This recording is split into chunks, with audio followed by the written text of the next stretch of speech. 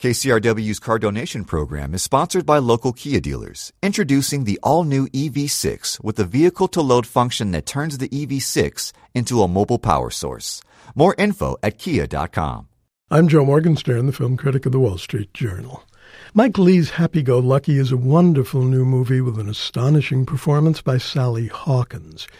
In the opening sequence, the camera follows the heroine, Poppy, as she bicycles through the streets of central London, smiling blissfully and waving hello to strangers. At first she reminded me of the young Julie Christie as the buoyant, free girl, Liz, striding along the sidewalks of Bradford in Billy Liar. But there's a difference. This girl isn't as free as she'd like to be. There's an edge to her happiness, an unsettling brittleness. It's the first intimation of what's to come in a film that manages almost miraculously to celebrate Poppy's love of life and at the same time get beneath her desperate need to feel good. I don't know how Mike Leigh does it. His working method is no secret, as actors spend weeks and months creating their roles through improvisation. And then there's a period of transition from improv to formal script to structured production. The mystery is how he gets to the complex beauty of his best films. I thought Topsy-Turvy was a perfect film, a lovely evocation of Gilbert and Sullivan's partnership, but also a startling depiction of the artistic process. Happy-Go-Lucky is perfect too, assuming you go along with its leisurely pace, which I did quite happily. And Poppy isn't the only perfect portrait in the film, though she's the main one. She is, first of all, very young for her 30 years, a compulsive cut-up who could pass for a daft party girl, except that she cares deeply for the kids she teaches in primary school. She's the least serious of several teachers in her life, her flatmate and fellow teacher Zoe, her hilariously passionate flamenco teacher, and her obsessive-compulsive misogynist of a driving teacher, Scott. He's played by Eddie Marsan with a wild anger that's the perfect complement of Sally Hawkins's epic sweetness.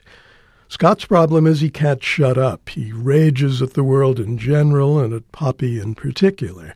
Her problem is she won't grow up. She can't stop herself from laughing at his lunacy.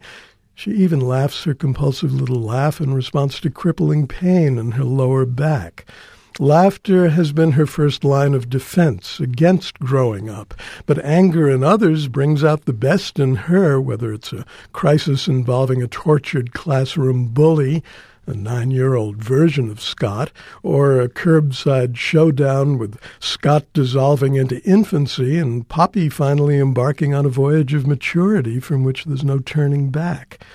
Happy-Go-Lucky has all sorts of happifications.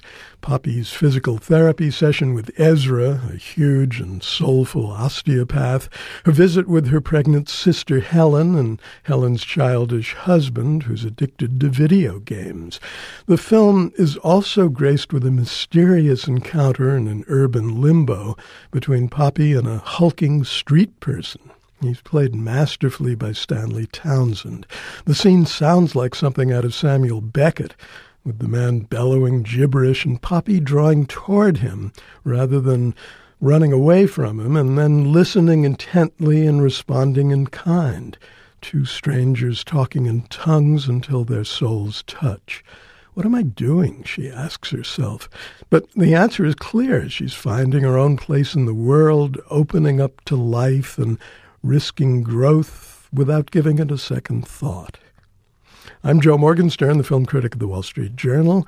I'll be back on KCRW next week with a review of W, Oliver Stone's dissection of George W. Bush.